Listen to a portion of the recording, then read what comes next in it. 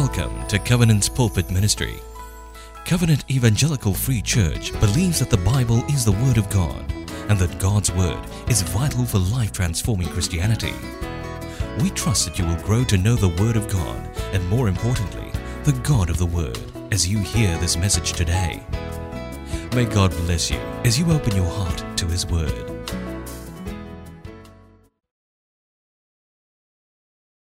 Hi, good morning, everyone. If you can hear me, just wave at me. Good morning. It's a joy and privilege to be here at Covenant ESC Woodlands Center. Blessings to you if you are worshiping with us online. I know my cousin is doing that right now. He is on Father's Day, listening to a Father's Day sermon. He has just become a father, watching online. My wife and I, we worship and serve at the East Center. When Woodlands Center was first opened in 2008, we were among the young adults that came as pioneers to set up the place and to start CGs and so on. So this place has a lot of fond memories for us. It was a pivotal part of our growth and discipleship. Now, when we walk the journey of discipleship, it helps to have heroes. That's my view. Not superheroes to idolize, but ordinary heroes to inspire us, to point us the way to the Lord, like fathers. Now, one hero I look up to is our senior pastor, Reverend Tony Yeo. Most of us know him for his public work here, leading, teaching, but it is the things he does behind the scenes that really stand out for me. So he likes to have conversations with us staff, to get to know us better, to find out how we're doing, work, ministry, and so on. And every time I leave his office after one of these chats, I'm always grateful for them. I usually say, "Thank you, sir," because he's a senior pastor, right? And he always say, "You got my name wrong again," every single time he does that. He says, "It's not sir, but servant." Not sir, but servant. That's our senior pastor for you, a servant leader. Today's message is about serving the King. We're continuing our sermon series in the book of Daniel. And last week, my good friend Tim Yeo told us the story of Daniel and the lion's den. Very familiar for us. How many of us grew up in church, in Sunday school? You've heard this maybe once a year for many, many years of your life. So it's a familiar story. But last week, we heard about the theology of it. The faithful God who delivers us. Today, we're going to dive a bit deeper into the same text and learn how we respond to God as His servants. Now, I found this text to be full of surprises, even though it's familiar for us. Now, at the high point of the story, we find this king, Darius. He's in turmoil because he's been tricked. He's been tricked to offer up his most faithful advisor to the lions. And Daniel 6:20, if I could have that slide up, tells us that he was in anguish. Going back to the pit of lions, he cries out to Daniel, "O Daniel, servant of the living God, has your God, whom you serve continually, been able to deliver you from the lions?" Here's the surprise. It was Darius, the pagan king, who pronounced Daniel a servant of the living God. This means that Daniel's life was so clear in its witness, everybody knew what he stood for. Now, this man spent decades of his life in exile away from home, but he never forgot his true identity as one of God's covenant people. In a strange land, we too are like people living in exile, far away from heaven, our home, our true home. But Daniel never forgot his identity, and so he served the living God continually. He stayed the course. Today, if you're a Christian, this is your privilege and honor and your birthright to serve the King. Say with me, serve the King. Now, I submit to us that Daniel 6 teaches us three things about serving the King. Firstly, when we serve the King, we will be faithful in stewardship. Second, we will be steady under fire. And third, we will be safe in God's hands. Faithful in stewardship, steady under fire, safe in God's hands. Let's start with the first idea of being faithful in stewardship. Now, when I mention the term servant of God, right? Think along with me. What comes to mind? Servant of God. What kind of person comes to mind? Anyone? Jesus, yeah, okay. More humble. What kind of occupation, right? Maybe pastor, missionary. Maybe somebody like Sarah Chan comes to mind, right? Those of us who don't know if I have the slide of her. Now, we commissioned Sarah and sent her off to Timor-Leste last year. And we sent her off on her birthday, 5th November. She turned 30 years old. Milestone. And she's happily serving God on the field. Life is tough sometimes. Now, it takes a lot of effort, for instance, to learn Teton, which is the local language. And she delivered a workshop on relationships. This is the picture she took after that workshop in Teton. Amazing. Now, if I had to deliver a workshop like that in Chinese, and that's actually my mother tongue, I'll be scared half to death. And she puts up all kinds of things, like stoppages of running water, electricity, and bug invasions. You're wondering why there's that bug up there, that centipede. She woke up one morning to find that centipede on her pillow. It's as white as her thumb. And so this is just to tell you, right? Pray for servants of God. Support them. People like Sarah. But when we come back to Daniel chapter 6, we meet this servant of God, Daniel. He's not a religious worker. He's not a missionary. He is a civil servant. Come, let's look at the text together. Let's open up our Bibles and turn with me to Daniel chapter 6, verses 1 to 2. Now, I just encourage us, all of us, sometimes we put the verses up on the screen, but it helps to follow along in your Bible, right? Because as we go back home and review, the Spirit of God can speak again, not just here during the sermon. Now, let's look at verse 1. This is what it says in the ESV. It pleased Darius to set over the kingdom 120 satraps to be throughout the whole kingdom, and over them 3 high officials, of whom Daniel was one, to whom these satraps should give account, so that the king might suffer no loss. Now, Tim told you about satraps.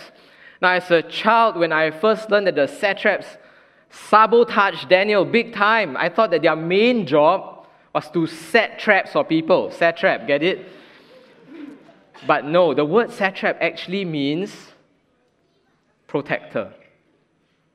And so the satraps were in charge of their provinces, in charge of security, tax collection. And you're asking, why then does Daniel need to be set over them as an official? And what does it mean that the king should suffer no loss? So think along with me. What is this no loss? The answer is that King Darius wanted to ensure that he would suffer no loss of what? Of? Wealth, tax. Okay? Through corrupt officials. And to do this, he had to lean on Daniel. Daniel was both his commissioner of inland revenue, right? Taxman, IRAS chief, right? And also director of CPIB. Now, for non-Singaporeans, CPIB stands for the Corrupt Practices Investigation Bureau. Darius expected his satraps to be corrupt, but believed that Daniel would be full of integrity, and Daniel repaid that trust. He served without fear or favor, was righteous in managing the king's wealth. And the king wanted to promote him to prime minister, if you look down at verse 3. Now, before I entered full-time ministry, I was a civil servant for about 10 years. So I'm inspired by Daniel. He's one of my natural heroes in the scriptures. Some of us here are civil servants. Most of us are not. But each one of us who is a true believer in Jesus Christ is a kingdom servant. Say with me, kingdom servant. We're entrusted with the business of the king. Now, our master calls us to faithful stewardship in all areas because he's Lord of all. There are 4 specific areas I want to just talk about very quickly, or just mention. The work, ministry, family, and self. I'm just going to go into the first and the last, work, because Daniel is a man in the marketplace, and the last one. Now, whether we are bankers or educators or contractors or homemakers, our work can be our witness.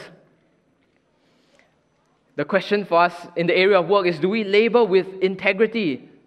Do we serve those around us with love? Are we excellent? Do we do the things that are unseen? Let me tell you a quick story. I used to work in the civil service, as I mentioned. And in this government department and the scheme of service I was on, everybody wanted the big projects. You know, when you work, you want stuff that goes on your year-end review, right? Those small little ikan bilis things, right? You say, forget it. Let somebody else do.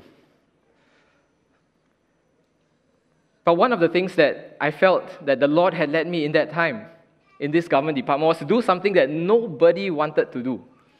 It was to come up with a standard operating procedure, SOP, for very routine tasks that happens all the time. And at the end of it, all your boss will tell you, you do a good job. You say, okay, good job, well done. No further reward, no further praise, no gold stars, nothing.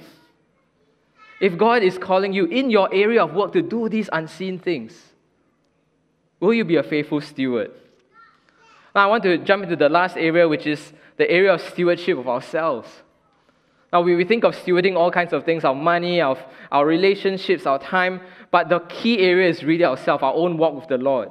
Because we can do everything right but fail to guard our hearts, we end up running on empty. And we neglect our spirituality. Why? Because it's unseen, isn't it? We focus on the things that people can see, our achievements, our bank account, as Pastor Tony mentioned. That's visible. But our leadership mentor, Reverend Edmund Chan, said this, and I love this quote of his. Let me share this with you. He said, take care of the depth of your life and let God take care of the breadth of your ministry. And I'll add to that, also your family life, also your work life, everything. Take care of the depth of your life. We are servants of the King, and we serve Him first by loving Him, by holding fast to Him. And that way, when life heats up, we will be steady under fire. That's the second idea we have today, that as servants of the King, we can be steady under fire. Now, before Daniel was thrown into the pit of lions, he was already living in a pit of vipers. He was already under fire. Now, his job sounds prestigious, but in our local language, in Hokkien, we call it pai tan. It's difficult to earn his pay. He was living in a time where all his subordinates wanted him down. Toxic workplace. Doesn't get worse than that. Now, they were jealous of him. They were racially biased against him. In verse 13, they say that he's one of the exiles from Judah. He's not one of us. And they were ruthless. These satraps were ruthless and quite smart. Now, they knew that Daniel had the favor of the king. Right? So if the king is his, in Chinese we call it Kao Shan, right? The person that he leans on, right? His supporter. How do you get at Daniel? You have to deal with the Kao Shan. So they first trap the king before they trap Daniel. And how do they trap the king? With the law of the kingdom. So insidious. This is not just ordinary office politics. This is more like a mafia hit job. The scale of it. Just how evil it is, conducted in broad daylight. Now put yourself in Daniel's shoes. You and I would crumble under that pressure, but he was steady under fire. Now when the decree was signed, Daniel's enemies must have rubbed their hands in glee and said, checkmate, we got you now. But he wasn't flustered. He didn't panic. He knew just what to do. He stepped out of the king's palace and he stepped before the throne of the true king. Which leads us to Daniel 6:10. And I have that up on the slide. This is a key verse. If you like to underline your Bible, do that right now. We're going to read this together on the count of 3. 1, 2, 3. When Daniel knew that the document had been signed, he went to his house where he had windows in his upper chamber open toward Jerusalem. He got down on his knees 3 times a day and prayed and gave thanks before his God as he had done previously. Now, in the time of crisis, Daniel knew exactly what to do because he had been doing these things already. He had been doing them previously. My friends, look at the text. This is the power of habit at work. Now, to quote a famous phrase from the theologian and pastor Eugene Peterson, I love his writings. Daniel's life was a long obedience in the same direction. A long obedience in the same direction. Daniel had spent his entire life, he was an elderly statesman by this point. He had formed his habits over 80 years or so. And now, he was formed by his habits. He was a man shaped by all that he had done. His character, his composure. He was ready for the trial. He was ready for fire. Let's move this from the head to the heart. We know the story well. But will we, as servants of the King today, allow the Spirit to shape our hearts by shaping our habits? Or perhaps a broader question to ask is, what are we going to allow to shape our habits? Because, like it or not, our habits will be shaped one way or another by the world. I give you just one example. Have you heard of nomophobia? Want to make a guess what it's about? It sounds funny, right? But it's the fear of having no mobile phone, nomophobia. And this actually is a thing. Now, we can grow so connected to our devices that once it is gone, you crack your screen, it goes to the service center, you feel fear. And we can become so habituated by this device that we crave distraction. Social media. We crave that envy, that looking at other people's profiles, seeing which holiday they went on to. This one went to the UK, that one went to Korea. And we develop addictions. And nobody sets out to deliberately be addicted. But these forces out there, the forces that are in this technology, shape us. They shape our habits. But here's the good news, my friends. As God's people, we can be countercultural. We are not slaves to these forces. We can stand and form countercultural habits, such as the habit of prayer. Daniel shows us how. Let's look back at the text, verse 10, and we're going to look all the way to verse 11. I'll show you some of the observations I've made about this countercultural habit. The first, Daniel got down on his knees. This is the habit of reverence. Having a posture of prayer that recognizes He is God. We are not. Even in the furnace, even when facing the lions. He got down 3 times a day. This is rhythm. Now, we may not need to adhere to some kind of schedule where we pray at fixed times. I actually know somebody who sets his phone alarm at 12:30. So every time when it gets to about lunchtime, he will stop. He can be in the middle of a conversation. You say, "Excuse me for a moment." He goes to a side. He prays for a couple of minutes. He comes back. And why does he do that? Because he wants to develop a consciousness of God throughout the day. This rhythm. Daniel gave thanks before his God. This is rejoicing, giving thanks, counting blessings in the midst of the storm. Daniel made petition and plea, his requests. Now, Daniel wouldn't have known 1 Peter 5:7. Many of us have memorized this. Cast your cares on him because he cares for you, right? But Daniel surely prayed that way. Can you imagine this elderly statesman? When he should be in retirement, he's facing execution. And he says, "God, I don't know what to do. Will you help me? My eyes are on you." My friends, will you form these countercultural habits? Will you build your lives on the solid rock so that you won't fear when the storm comes? I want to speak to some of us this morning who are hearing this and thinking, "Oh gosh, it's too late. It's too late for me. The storm has already come in my life and I'm not ready. I'm not steady." You are anxious. Your anxiety is made worse by a sense of guilt. That guilt is made worse by a sense of condemnation. And you feel spiritually defective and you feel God is not going to bother with you. If that's you today, let me just say this out in the clear. That the voice of condemnation is not the voice of God. Because God speaks to us to convict our hearts. not to condemn us. As sons and daughters of the King, we must know the difference.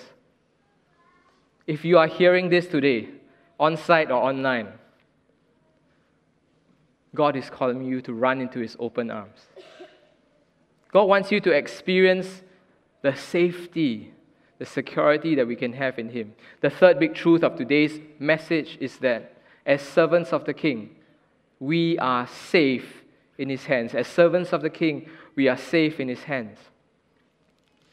Now, we're so familiar with Daniel and the lion's den that we think, of course, Daniel is safe. If this guy is not kept safe, then who on earth is God going to rescue? I think the story is a done deal. We don't feel the tension. But for a moment, I want us to do this together. Put yourselves in the shoes of this king who is very anxious, very kancheong. I'm going to read to us verses 16 and 17 and imagine what this king is feeling. All right? So put on your imagination cap and come along with me. Then the king commanded, and Daniel was brought and cast into the den of lions. The king declared to Daniel, "May your God whom you serve continually deliver you." And a stone was brought and laid on the mouth of the den, and the king sealed it with his own signet and with the signet of his lords, that nothing might be changed concerning Daniel. Can you detect the despair here? When he says, "May your God deliver you," it's a cry of not knowing. He couldn't do anything except hope that Daniel's God would do something. Nothing could turn back the clock, reverse his stupidity. He had no control over whether God would deliver Daniel or make him the lion's Deliveroo dinner. Of course, Daniel didn't become a main course. Daniel was delivered supernaturally. His trust was vindicated. And God's angel, who had turned the proud Nebuchadnezzar into a cow, prevented Daniel from becoming beefsteak. Hooray! Daniel was unhurt, safe in God's hands. And if you're wondering why this sermon has so many dad jokes, it's Father's Day. Happy Father's Day. Now, what does the story of Daniel's deliverance mean for us today?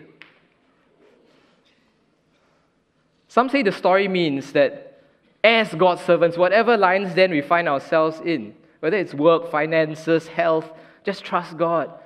You're always going to emerge unharmed. God will always protect you. And if you suffer some harm or loss or suffering, some people think, this is the twist in the theology. If you actually suffer harm, maybe it's because you didn't have faith in the first place. This is dangerous theology, and I think it's highly problematic. I call it presumptuous faith. Because it presumes to know how God will act, and it presumes to demand that God must act. Now, if this is our theological frame, we end up saying to God as His servants, "Hey God, I'm your faithful servant, maybe I'm not a Daniel, I'm a 75% Daniel, but not bad already, okay? Now that I'm in trouble, why don't you just do your job, God? Help me out a bit, Ken. Fulfill your side of the bargain." Now, as Reverend Matthew Lowe, our center overseer at the East Center, said to us in a previous sermon, this is making God our servant and putting God in our hands. It's not placing ourselves in God's hands. So that's presumptuous faith. But there's an opposite theology that's equally dangerous. I call it cynical doubt. Now, sometimes because we don't know if God will deliver us or provide for us in the way we want, we start doubting, does God even care? And then we spiral downwards. And you say, if God doesn't care, then I also don't care. I don't care about God. And we stop approaching His throne of grace because what's the use? We start relying on our own ways of surviving. We may call ourselves Christians, but we live as atheists. What this means is we come to church, we do religion, but we act as though God doesn't exist. We realize that we have to depend on ourselves. I believe Daniel steered between these two extremes. I wonder where we are on this spectrum. We don't know, of course, if Daniel knew that God was going to save him. In fact, if you look at the text, Daniel was silent until he comes out from the pit. But I'm guessing that Daniel clung onto the Lord through the crisis, even though he didn't know the conclusion. Let's make this practical for ourselves. How do we avoid the two extremes of presumptuous faith, cynical doubt? I offer you two simple don'ts. The first don't is don't stop calling out to God. Now, friends, the Bible is very clear that we are to call out to God. If you need something today, if you need healing, if you need help in a work situation, call out to Him. And you don't need to censor your prayers. You don't need to make your prayers politically correct for God. Just ask. Psalm 50, verse 15 says, "Call upon me in the day of trouble, I will deliver you." But the second don't is this. Don't put God in a box. Because sometimes His provision comes in ways that are beyond our expectation and even exceed our expectation. And even if God doesn't give us what we ask for, we are still safe in Him. Now, both these don'ts come with stories. I want to tell you the story of my Trinity Theological College lecturer. I graduated from that school, and he shared this story of his grandma many years ago. She was crossing the road. She was hit badly by a car on the left side, somehow survived, got to hospital, and had to go through bone reconstruction surgery. When she woke up, her left leg was 1 inch shorter than her right. Her left arm, badly damaged, could only come up this high. So she was a Christian, but her husband was nominal, children nominal, but they really wanted their mom to get better, right? So kept sending her to Christian healing rallies. There were all these visiting evangelists that were coming, Reinhard Bonnke and all the rest, and just kept going, but nothing happened. Until this American evangelist brought them, called them to this small group meeting and prayed for this grandma. And so this prayer, I want you to imagine it's me, right? She's there receiving prayer, and the evangelist asks her, "Can you lift your left arm now?" She tries. Cannot. Pray some more. Second time, "Can you lift your left arm now?" Cannot. Third time, "Can you lift your left arm now?" Suddenly, both hands go up. She's praising the Lord. Hallelujah. On the spot, she was healed. And when she went back home that night and slept and woke up the next day, her legs were the same length. Shall we give the Lord a clap offering?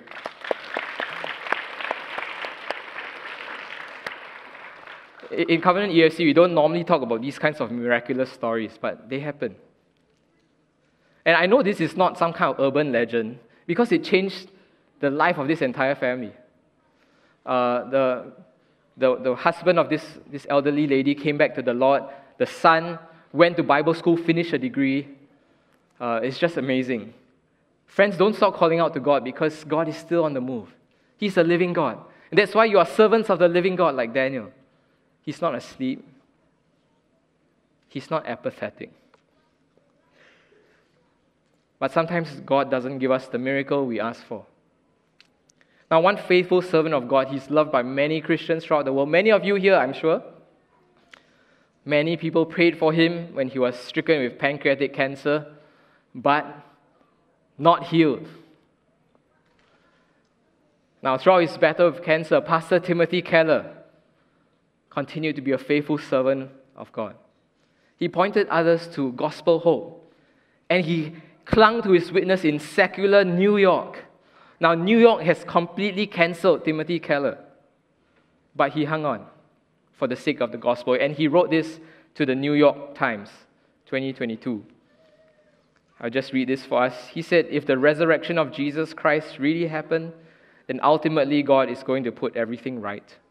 Suffering is going to go away. Evil is going to go away. Death is going to go away. Aging is going to go away. Pancreatic cancer is going to go away. Now, if the resurrection of Jesus Christ did not happen, then I guess all bets are off. But if it actually happened, then there's all the hope in the world. And with this hope, Keller was able to say these last words, that there's no downside to me leaving, not in the slightest. He was ready to meet the Lord. This was a servant of God who knew that he was safe in God's hands. Now we're going to draw our time to a close this morning. And I invite us to prepare our hearts to respond to God every time the Word of God is preached. There is always a response. Let's respond to Him as servants of the King. Perhaps some of us are listening to this, you hear the message, serve the King, and you feel uncomfortable because you're unwilling. And the truth is that you prefer to serve yourself rather than God. If that's you today, God is calling you to the privilege of service. He's calling you to the privilege of being a faithful steward of all He has given. But there are others among us here who have been faithfully serving, but we're tired, we're worn out, we're burnt out. Life has hit us left, right, center. And though we're paying the price of service, today we are discouraged. And today the Lord may be calling you and reminding you. Sometimes the response is not to do something new, but just to remember. Remember that you are safe in His hands. Wherever you are this morning, I believe the Lord is calling us not to whip ourselves to serve more, serve harder, do more, but to turn our eyes to the servant King. The King who serves us. Now the greatest servant leader in all of history said to us, for even the Son of Man came not to be served, but to serve, and to give His life as a ransom for many. Mark 10:45. This is our God, the servant King. Our servant King, faithful in stewardship, obedient to the end, obedient in Gethsemane, wrestling with the Father's will, preferring the Father's will. Our servant King, steady under fire, carrying your cross and my cross down this street called the Via Dolorosa, the way of sorrow, but never flinching for you, my friend. Our servant King, safe in God's hands. On the cross, picture the Lord now in your mind. The full force of the world's evil, all our garbage, our mess, our dirt, past, present, future, unleashed on the Son of God on the cross. And at that moment, at that place, endless grace, endless mercy unleashed on us. Why? Because He uttered this prayer, Father, into your hands I commit my spirit. And God the Father heard and delivered Him and vindicated Him. And there was victory. But this victory that the Son of God won was not a victory from death. It was not an escape. It was a victory through death. He went through it for you and for me. Friends, serve the King. Serve the servant King. This is a King worth giving your life for. This is a King who thought you were worth giving His life for. Let's bow and pray together and respond to Him.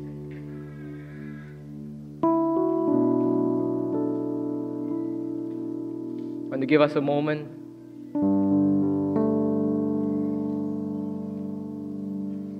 to allow the Spirit of God to deposit in something that He's saying to you right now.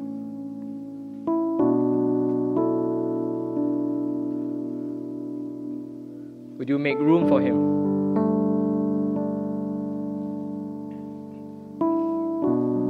Would you make room for Him?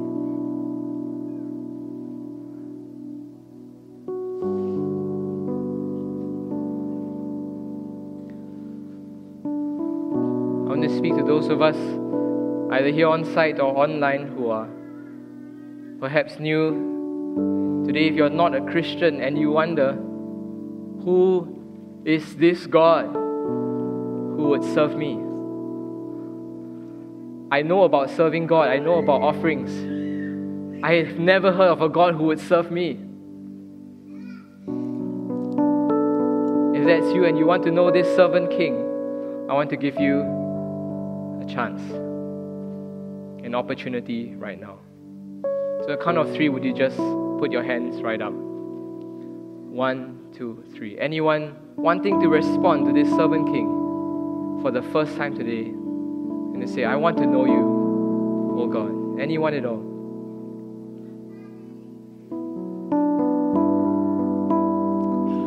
Now, if you responded to that in your heart, we pray, thank you, Lord, for saving me, delivering me from the price of sin, from the power of sin. Help me to trust you and to live for you. Now, the second part of this response is for all of us that stand together as God's people, as servants of the King. Let's rise. All of us, without exception, all of us are struggling servants. We want to serve the King in some way, but we struggle. So would you do this with me? Take your right hand, put it on your heart. We're going to pray for ourselves. We do this together as God's people together. All across this space, up there in the gallery, down here.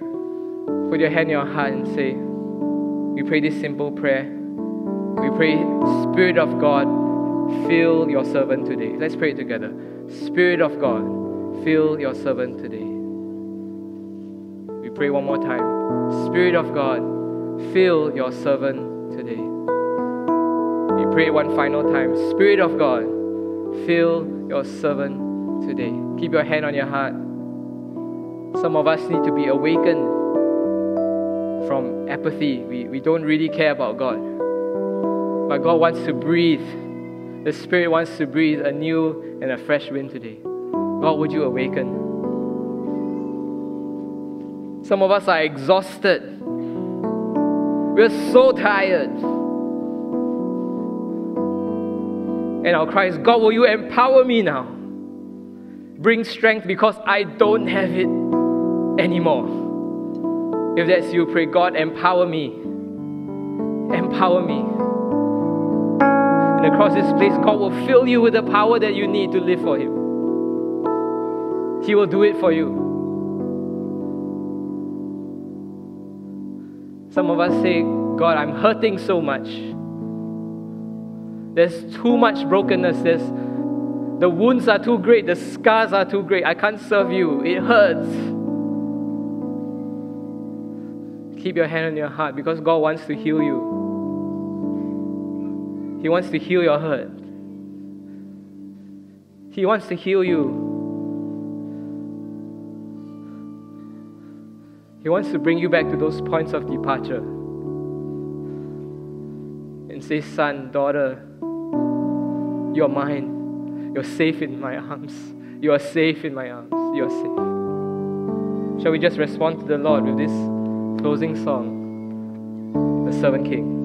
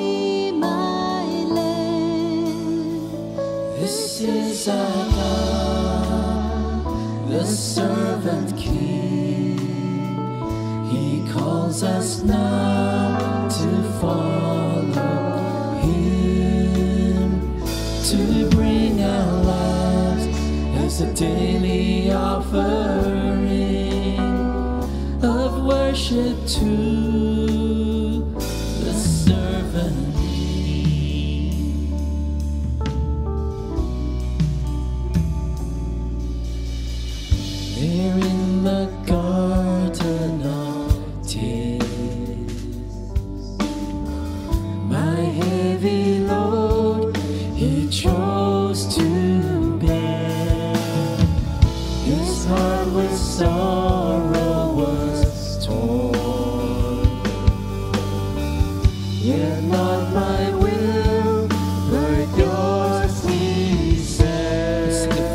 voice together. Come see his hands and his feet, the scars that speak of sacrifice, hands that flung stars into space, to cruel nails surrender.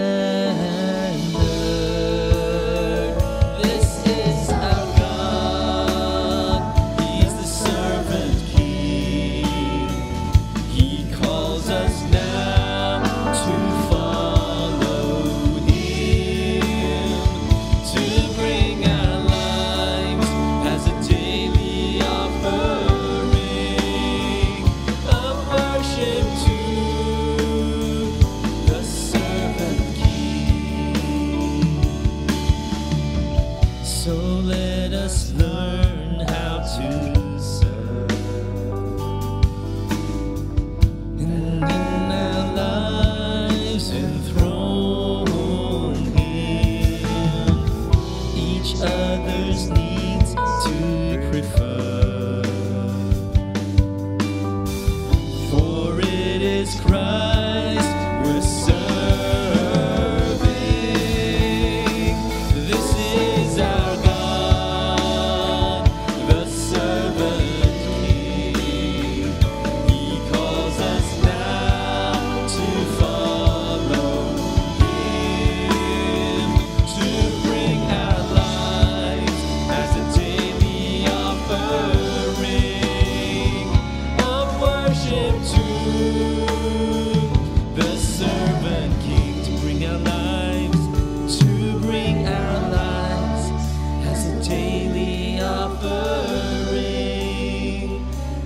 worship to the servant king. Now may you lift up your hands and receive the benediction of God. May God empower you to serve your King, Lord and Master in the church, beyond the church, and into the nations. May God himself, the God of peace, sanctify you completely. May your body, soul, spirit be kept blameless at the coming of our Lord Jesus Christ. He who calls you is faithful. He will surely do it. In Jesus' name we pray. Amen. Let's give our King a big clap offering for all that he's done, all that he's going to do. Please be seated.